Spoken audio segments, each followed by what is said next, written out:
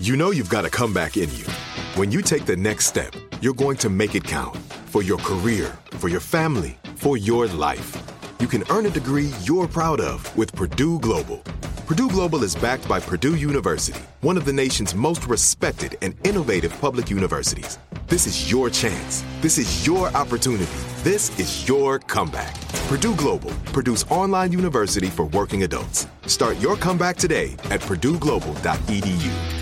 If a new house is on your wish list in the next 5 years, grow your savings faster and experience your dreams with an Ohio Homebuyer Plus account from Kemba Financial Credit Union. A savings account specifically designed to save for a new home where you can earn 7% APY, a $500 matching bonus, and a $1,500 mortgage closing cost credit. Learn more at Kemba.org. Offer expires March 31st, 2025. APY equals annual percentage yield. Restrictions apply. NMLS 292230. Equal housing lender. Federally insured by NCUA.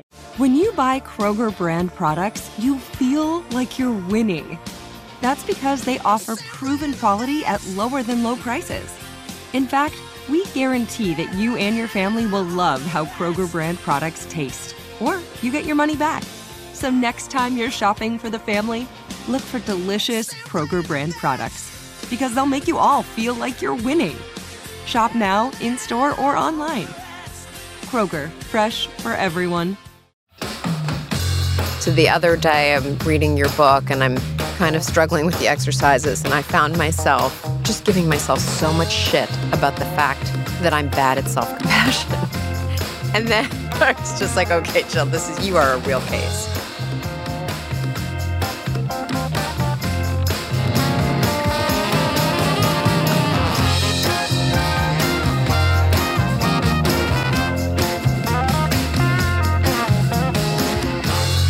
Hello, and thanks for joining us on the podcast where we talk about all things change. Big changes, little changes. Absolute transformation. I am Lisa Oz. And I am Jill Herzig. And we're going to be talking about a buzzword that's out there, and I hear it all the time now. Self-compassion. And we'll explore it a whole lot more.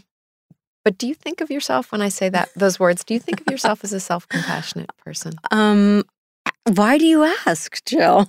I ask because I think you are so tough on yourself. Yeah, I would agree. That you're tough on yourself. Yeah. Thank you for admitting that. What am I going to do? Lie on a podcast? Lie when I'm staring straight into your eyes. Are you a self-compassionate person? I am trying to be more so. The moment when I completely lose it is when I can't deal with technology. And then the things that I'm saying to myself in my head, the names I am calling myself, would take paint off a car. Well, it sounds like we both need some help. And thank goodness our guest today is an expert. She's a developmental psychologist and the author of Self-Compassion, The Proven Power of Being Kind to Yourself. Dr. Kristin Neff, thank you so much for joining us today. Oh, thank you for having me. I'm really happy to be with you both. What is self-compassion exactly? Is it just letting yourself off the hook? Yeah, well, no. So self-compassion really quite simply is treating yourself with the same kindness, care, support, and encouragement that you naturally show to someone you cared about, right? And it doesn't mean letting yourself off the hook, because let's say you're a parent and your child misbehaves.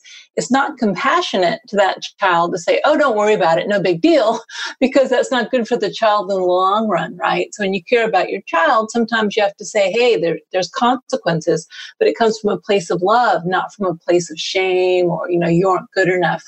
And it's interesting, most of us have that intuitive sense with our children that the best way to help them grow and motivate them and learn is through support and encouragement, sometimes constructive criticism. But still, the goal is on healthy ways of being. And yet with ourselves, somehow we totally don't get the message, and we beat ourselves up and we think that somehow shaming ourselves is going to help us achieve our goals. It doesn't. Yeah. Well, how do you know if self-compassion is a big issue for you? Is it a big issue for everybody, or is it a particularly big stumbling block for some people? Right. Well, there are variations in self-compassion. I actually created a scale to measure it. If anyone's interested, just Google self-compassion and you can and you can find the scale. Most people, are much more compassionate to others than to themselves. So people whose parents were very compassionate and supportive and kind of met their needs consistently, they tend to be a little more naturally self-compassionate. People maybe who grew up with parents who are more critical of them, or maybe not really available, it can be more of a struggle. But basically, even if you had the best parents in the world, if you went through middle school, it's likely that you have some issues with self-compassion. And a lot of it is our competitive culture. We think we have to be hard on ourselves to achieve our goals and to be good people. So most people do struggle with self-compassion. I have to say, especially women.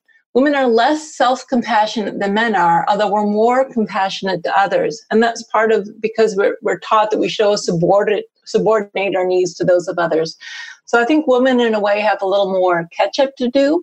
The good news is we're also compassion experts, and we know how to be kind and supportive. We just have to give ourselves permission to treat ourselves the same way.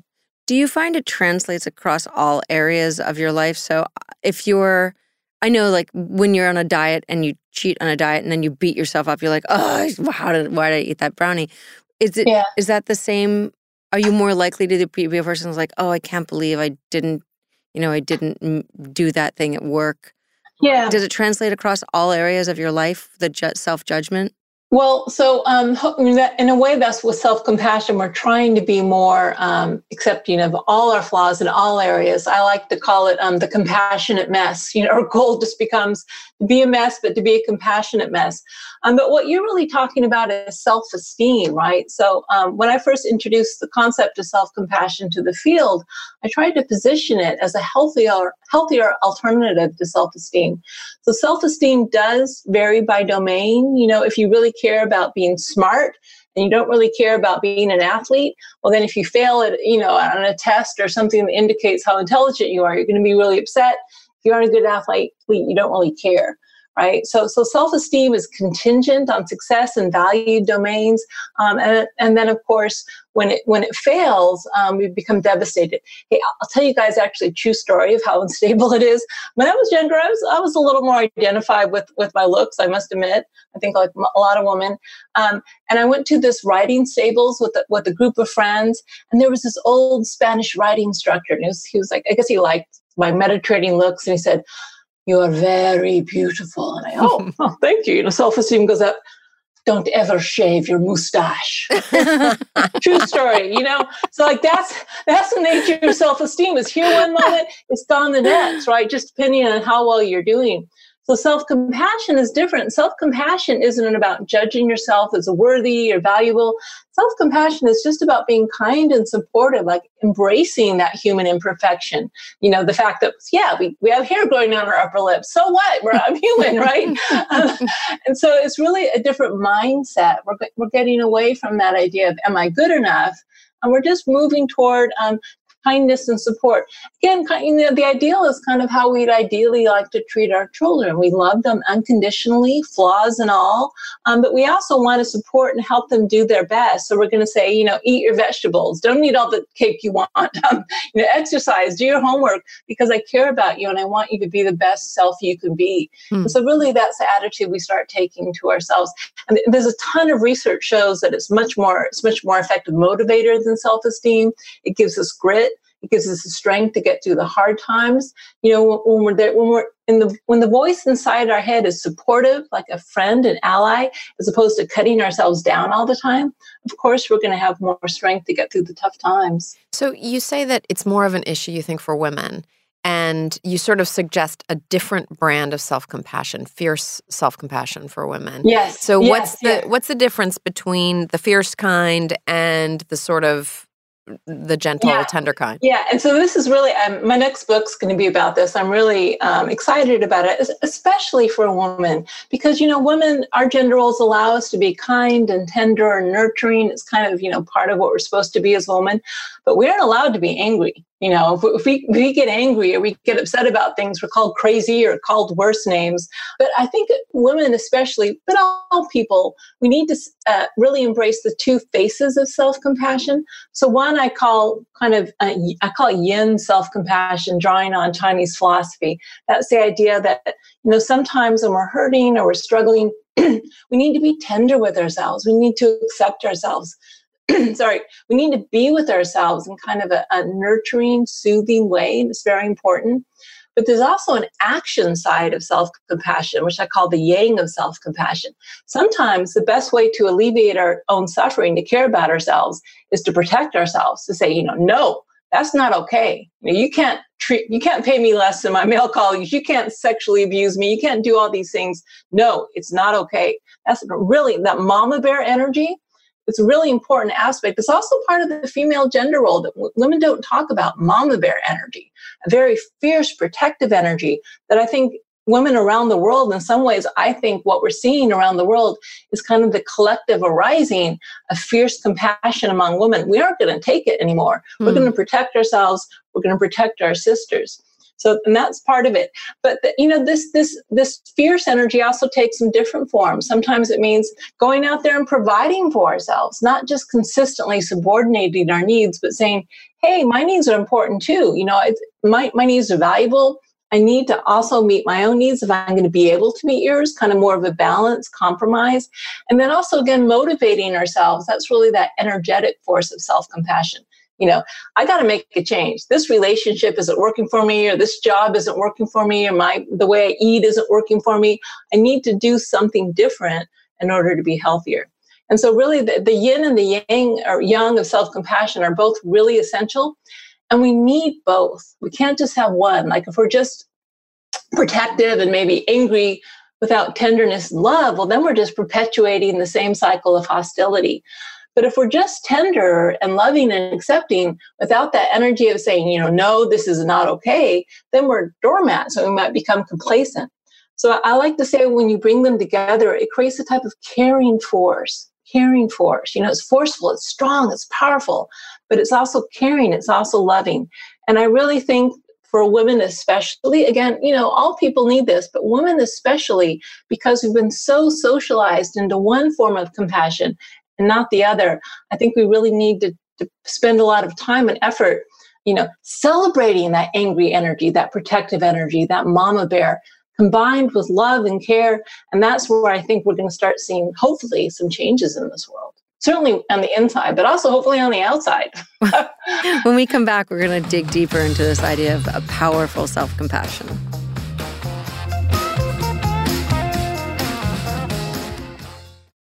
This is it. Your moment. This is your time to make your comeback with Purdue Global. When you come back with a Purdue Global degree, you create opportunity for yourself, your family, and your future. It's a degree you can be proud of, a degree that employers will trust and respect. Purdue Global offers working adults like you over 175 flexible degree programs to meet your specific career goals. These include associate, bachelor's, master's, and doctoral degrees and certificates. Purdue Global degree programs range from nursing to business to communication and more. Whatever your interest, we have the degree that will move you forward. You have the knowledge, you have the experience. Now it's time to get credit for the work you've done and earn the recognition you deserve with Purdue Global, Purdue's online university for working adults. You know you're worth it. We do too. So don't wait another second to get the degree that will take your career to the next level. Start your comeback today at purdueglobal.edu. If a new house is on your wish list in the next 5 years, grow your savings faster and experience your dreams with an Ohio Homebuyer Plus account from Kemba Financial Credit Union. A savings account specifically designed to save for a new home, where you can earn 7% APY, a $500 matching bonus, and a $1,500 mortgage closing cost credit. Learn more at Kemba.org. Offer expires March 31st, 2025. APY equals annual percentage yield. Restrictions apply. NMLS 292230. Equal housing lender. Federally insured by NCUA. Are you looking for the perfect move-in ready home this spring season? Now's the time to buy at Fisher Homes. For a limited time only, enjoy below-market interest rates starting at 5.375% APR, 6.139% APR. With these exclusive lower rates, you can save hundreds on a move-in ready home and start enjoying the benefits of home ownership even faster. Schedule your personal tour with one of our new home specialists at FisherHomes.com and make this spring the season you find your perfect home sweet home. Financing provided by Victory Mortgage, LLC, NMLS 461249, Equal Housing Lender.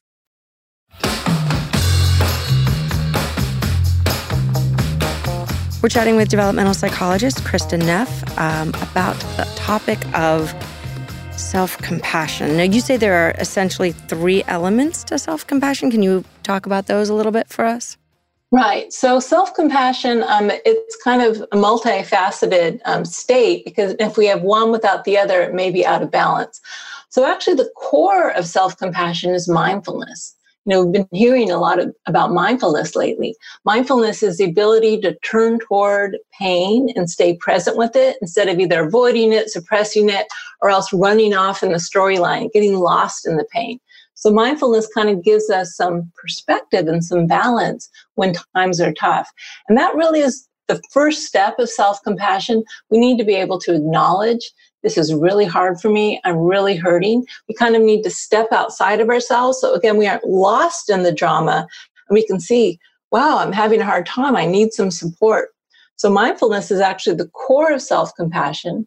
And then we need to respond to ourselves with kindness and understanding instead of harsh self-judgment like we normally do. And so we've really honed the skill of kindness and understanding and support for others. We need to learn to turn that inward. But there's another element of self-compassion that's really important to recognize, and that's common humanity, right? There's a reason I use the term compassion. Compassion in the Latin means suffer with. Com is with, passion is to suffer. There's an inherent connectedness in self-compassion when you recognize everyone is imperfect and everyone leads an imperfect life. It's not just me. And this is really important because it distinguishes self-compassion from self-pity. Self-pity is not a healthy mind state. Self-pity, it's like, woe is me. We exaggerate how hard it is. We feel isolated.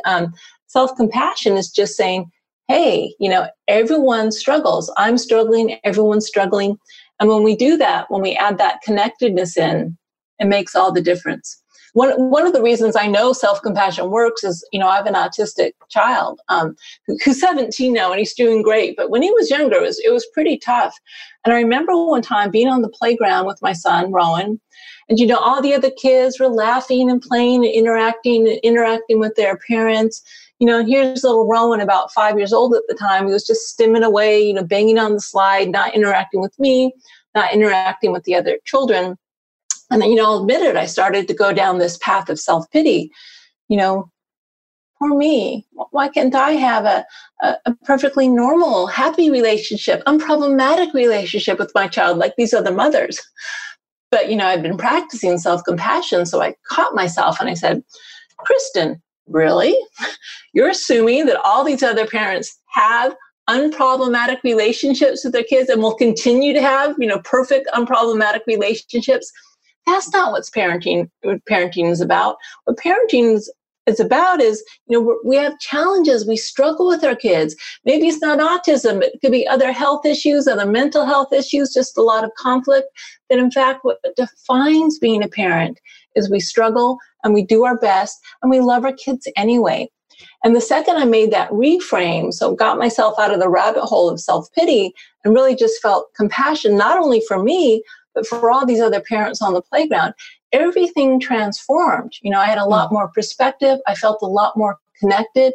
And it wasn't so painful in the moment. It sounds like a real practice, something you have to, like almost a muscular redirect of your thoughts. It is absolutely a practice. It's not an idea, although it kind of is an idea, because a lot of us have ideas that self-compassion is bad. They think it'll make us weak, it'll unmotivate us, self-indulgent, whatever. So in some ways, conceptually, we need to get over these misconceptions, all of which are completely disproven in the research literature.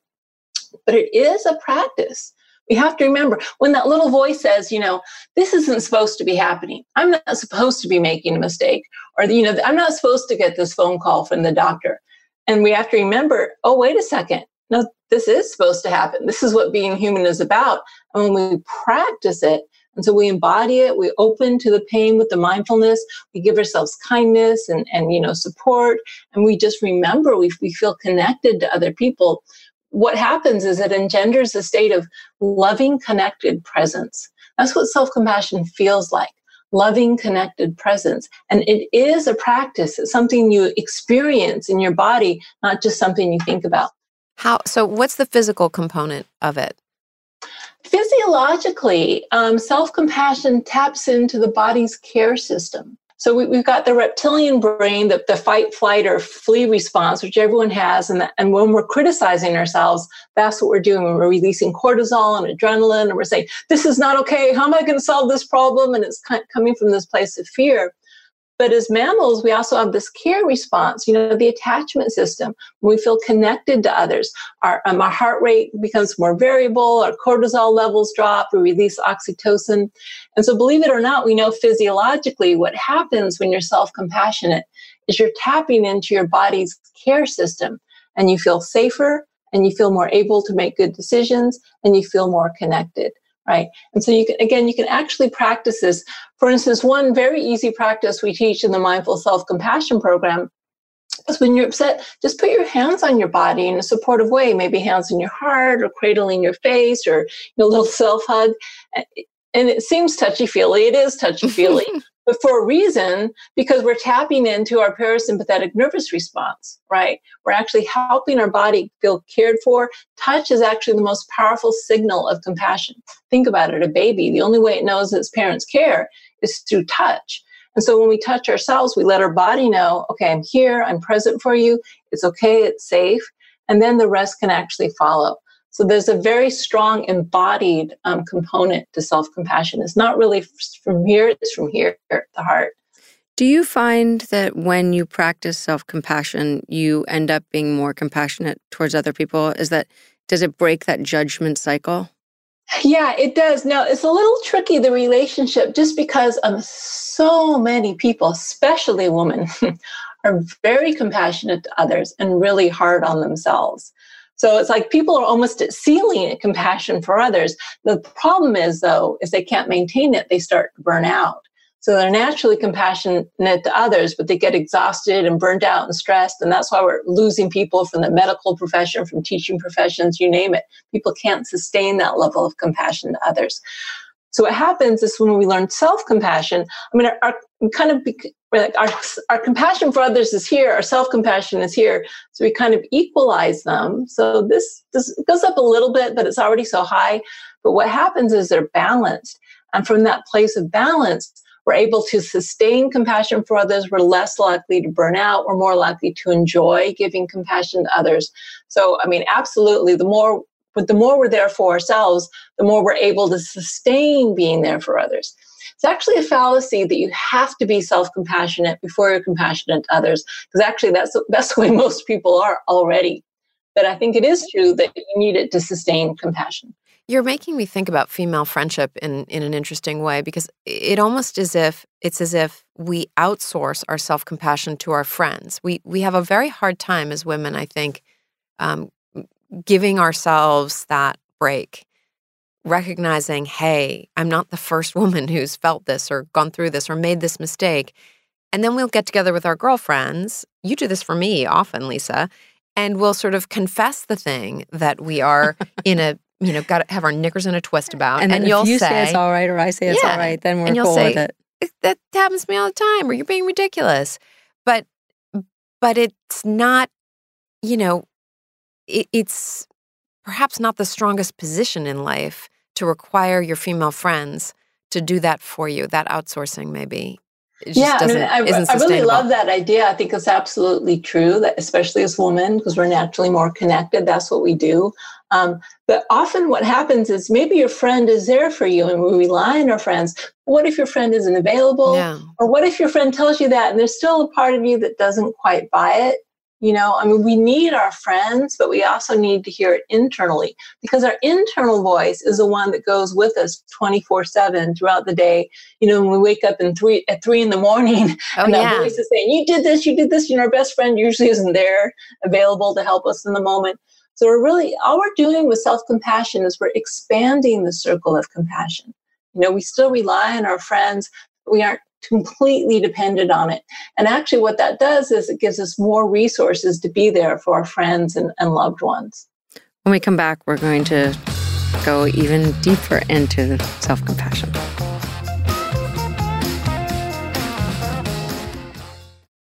This is it. Your moment. This is your time to make your comeback with Purdue Global. When you come back with a Purdue Global degree, you create opportunity for yourself, your family, and your future. It's a degree you can be proud of, a degree that employers will trust and respect.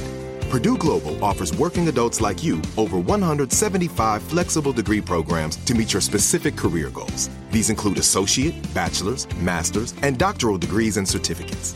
Purdue Global degree programs range from nursing to business to communication and more. Whatever your interest, we have the degree that will move you forward.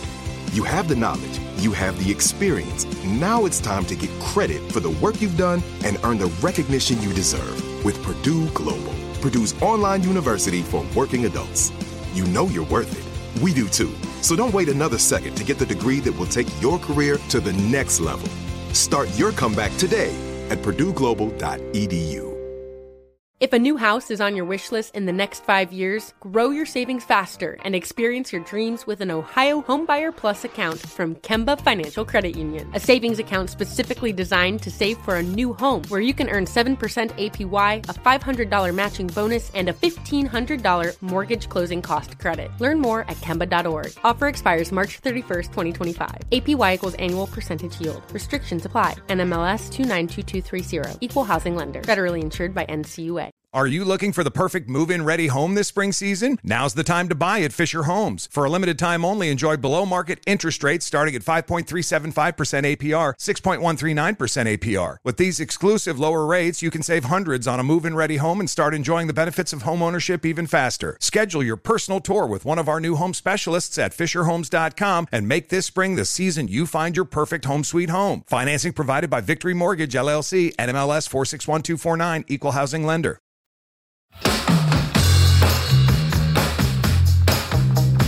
Before the break, we'd been talking about self-compassion with developmental psychologist Kristin Neff, and I'm curious as to how you came to this philosophy, how you developed the whole concept of self-compassion. What's your story? What brought you here? Yeah. So, my story is, it was actually my last year of graduate school at UC Berkeley, getting my PhD. And basically, I was a basket case. I had just gotten a divorce and I was feeling a lot of shame. It was a very ugly divorce. And I was also under a lot of stress, not so much about whether I'd finish my PhD, but would I get a job after investing 7 years of my life. So I learned that mindfulness meditation was good for stress. And so I went to a course, and the woman teaching the course, I was very lucky. She talked a lot about not only mindfulness, but the importance of self-compassion, that we needed to include ourselves in the circle of compassion, that we needed to be a good friend to ourselves. And, I'll just be honest, it changed my life. It was like this light bulb moment. And I thought, wow, I'd never even really thought of that before, that I could actively support and be kind and good to myself in times of stress. So I did it, and it made a huge difference. And then when I did get a job, luckily, at University of Texas at Austin. And, I thought, so I certainly didn't come up with the idea of self-compassion. The idea has been in humanistic psychology and Buddhism. It's kind of a core principle. So my small contribution is just, I found a way to measure it and conduct research on it. And then eventually with my colleague, Chris Germer, to actually teach the skills of self-compassion in more of a secular way. That's really my story. But for me, still, it comes from a personal place of practice. And I think the research is just bonus. The research shows it works, but I know it works from my own experience. And is that something that you still have to practice, or have you completely internalized it? So occasionally I have to practice. I must admit, though, it's been, maybe 20 years now. It's pretty habitual self-compassion at this point. I don't criticize myself anymore. That kind voice more naturally arises. Sometimes what does still happen though is I get into problem-solving mode. When something really difficult happens, I kind of go straight into getting on the internet and finding all the options of how to fix a problem. And then I do have to remind myself to pause, to recognize this is really difficult this moment. I need to be there for myself and give myself what I need emotionally. And then also, really actively remind myself. Yeah, my first response to any moment of great stress or pressure is, what can I do? What can I do? There must be 1 or 10 things that I can do about this. That's right. And I think that's natural. I think that is a natural response. And actually the brain is designed for problem solving. The natural default state of our brain is to problem solve. So there's nothing wrong with that, but it does really help to pause and just remind yourself that you need a little emotion, you need a little TLC in the moment. And when you give that to yourself, you're actually much more able then to problem solve in a way because what self-compassion does is it makes you feel safe. Right? When something scary happens and we feel scared, we do the problem solving from this place of fear. And sometimes we don't always make the best decisions or we get really stressed about it. But when the bottom line is, it's okay, I accept myself, this happens, I'll be there for myself. I got my own back. You can actually say that to yourself. I got your back. It feels really good when you know that your commitment is to support yourself. And then from that place of safety, when you problem solve, it's a little less frantic and it's actually make better decisions from this place. Well, I'm a little torn because there is something beneficial, or at least evolutionarily, about that voice in our head, because the world hasn't and isn't always a safe place. And there are scary things out there. And even in a stupid, just everyday occurrence, like how we interact with each other. The reason we're always concerned about how we sound or what we've said or what other people are thinking about us is because that had a survival benefit to us. And if you were shunned from the group because you said obnoxious things, you would be thrown out into the wilderness and you would starve to death. So there is the self-questioning and the self-doubt and the resetting because of that. And changing your behavior because of that has had benefit to us. So throwing that all away is not... Absolutely. Believe me. So when I practice switching from threat to care, what we first do is we thank the inner critic. The inner critic is amazingly useful. It's valuable. It gives us knowledge that we need to know. We need to listen to the inner critic and actually in a grateful way. And so, but the thing is if we just operate from that space without also having some sense of care, then we get anxious, we get depressed, and it actually undermines our ability to make good decisions. So while acknowledging the wisdom of the inner critic and hearing, okay, got it. Yeah, you're right. I was totally out of line there. That could harm the relationship. Then from a place of love, you can say, okay, well, what's another way I can repair that? Right. And actually often the inner critic and our kind of more inner compassionate self wants the same thing for ourselves. Both parts of us, we see the problem, we see what needs to be done, but they use a different tone of voice, right? I'll give you a great example, which you guys will appreciate. One of my participants said, my inner critic always says, you bitch, talking about, she gets out of line a little harsh. And my inner compassionate voice just said, whoa, tiger. It's like same message, but it's just easier to hear when it's whoa, tiger, than as opposed to you bitch. But absolutely, we need constructive criticism. We need to clearly see where we're going wrong. We need to change. It's not self-acceptance like everything goes. It absolutely doesn't. That's not about well-being. Sometimes we need to change. But when we can do it while acknowledging our inner critic, while thanking it, realizing, hey, maybe there's another way to think about it as well that's going to be actually more helpful and effective to make the change, that's really what we're after. Well, I want you just to help me laugh at this particular thing. So the other day I'm reading your book and I'm kind of struggling with the exercises, and I found myself just giving myself so much shit about the fact that I'm bad at self-compassion. Yes. And then it's just like, okay, Jill, you are a real case. You got to talk to Kristen about this. Yeah. We don't want to beat ourselves up for beating ourselves up. Yeah. But really that voice, it also cares about us. It also is trying to keep us safe. It's just the only way. The language it has is actually just a little counterproductive. I mean, shame is not the best motivational mindset. Although the message of shame, which is maybe I did something wrong and this isn't helpful, is a good one to listen to.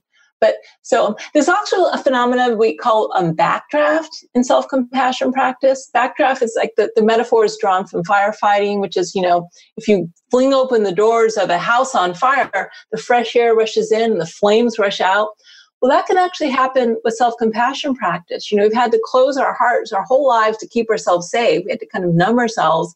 And then we open the door of our heart and we let the love in and the old pain rushes out. So it might not feel good at first. May not feel good at first, but it's an important part of the practice because that's kind of the transformational power.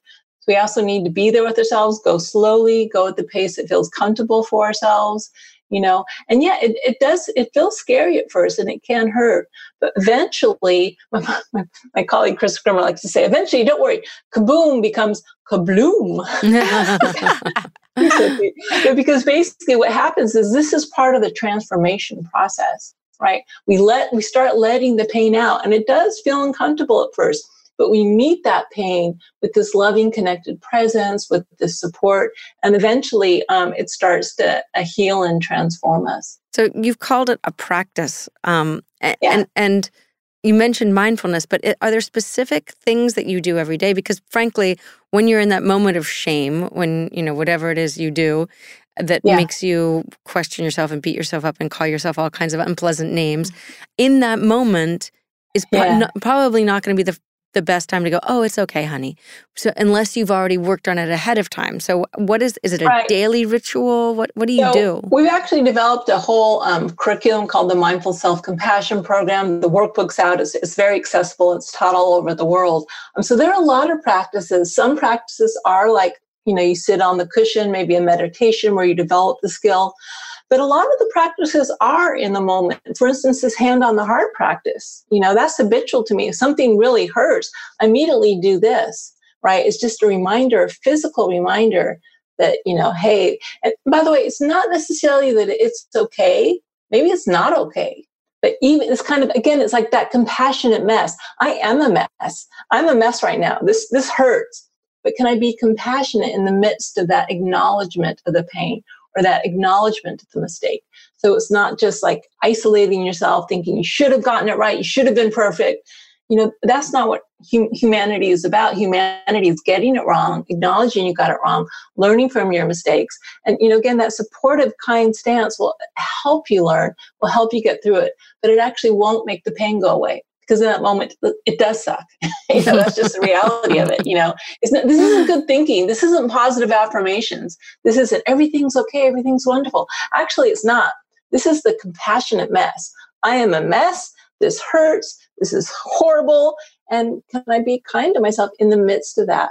And that's what helps us get through it in a way that's a little more productive than our habitual ways of doing it. Well, thank you so much. It's incredibly useful. I'm going to start at least attempting to be a little bit more compassionate. So thank you for joining us today. You're welcome. My pleasure. If you want to hear more from Kristen, go to self-compassion.org or the Center for MSC.org. And yes, thank you from me, Kristen, as well. I'm putting my hands on my heart right now as I say this. Thanks to everybody listening, and thanks to Alicia Haywood, our producer. Till next time.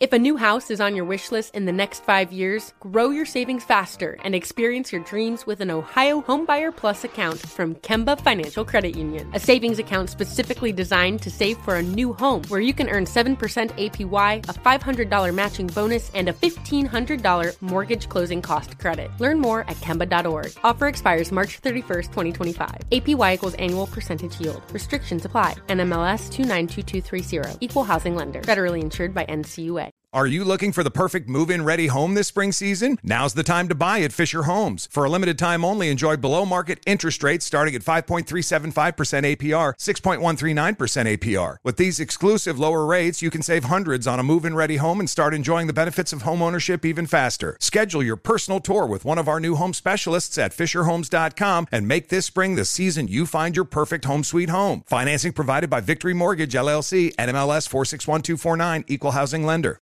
We went from normal life, healthy child to acute lymphoblastic leukemia, or B-cell ALL. The St. Jude team came up to get CJ via ambulance. Shortly after that, I noticed a rainbow. It meant that there was hope. We were driving into hope. To have hope is to have your child healthy, and we have that because of St. Jude. You can help kids fight childhood cancer. Please become a St. Jude Partner in Hope today by visiting musicgives.org.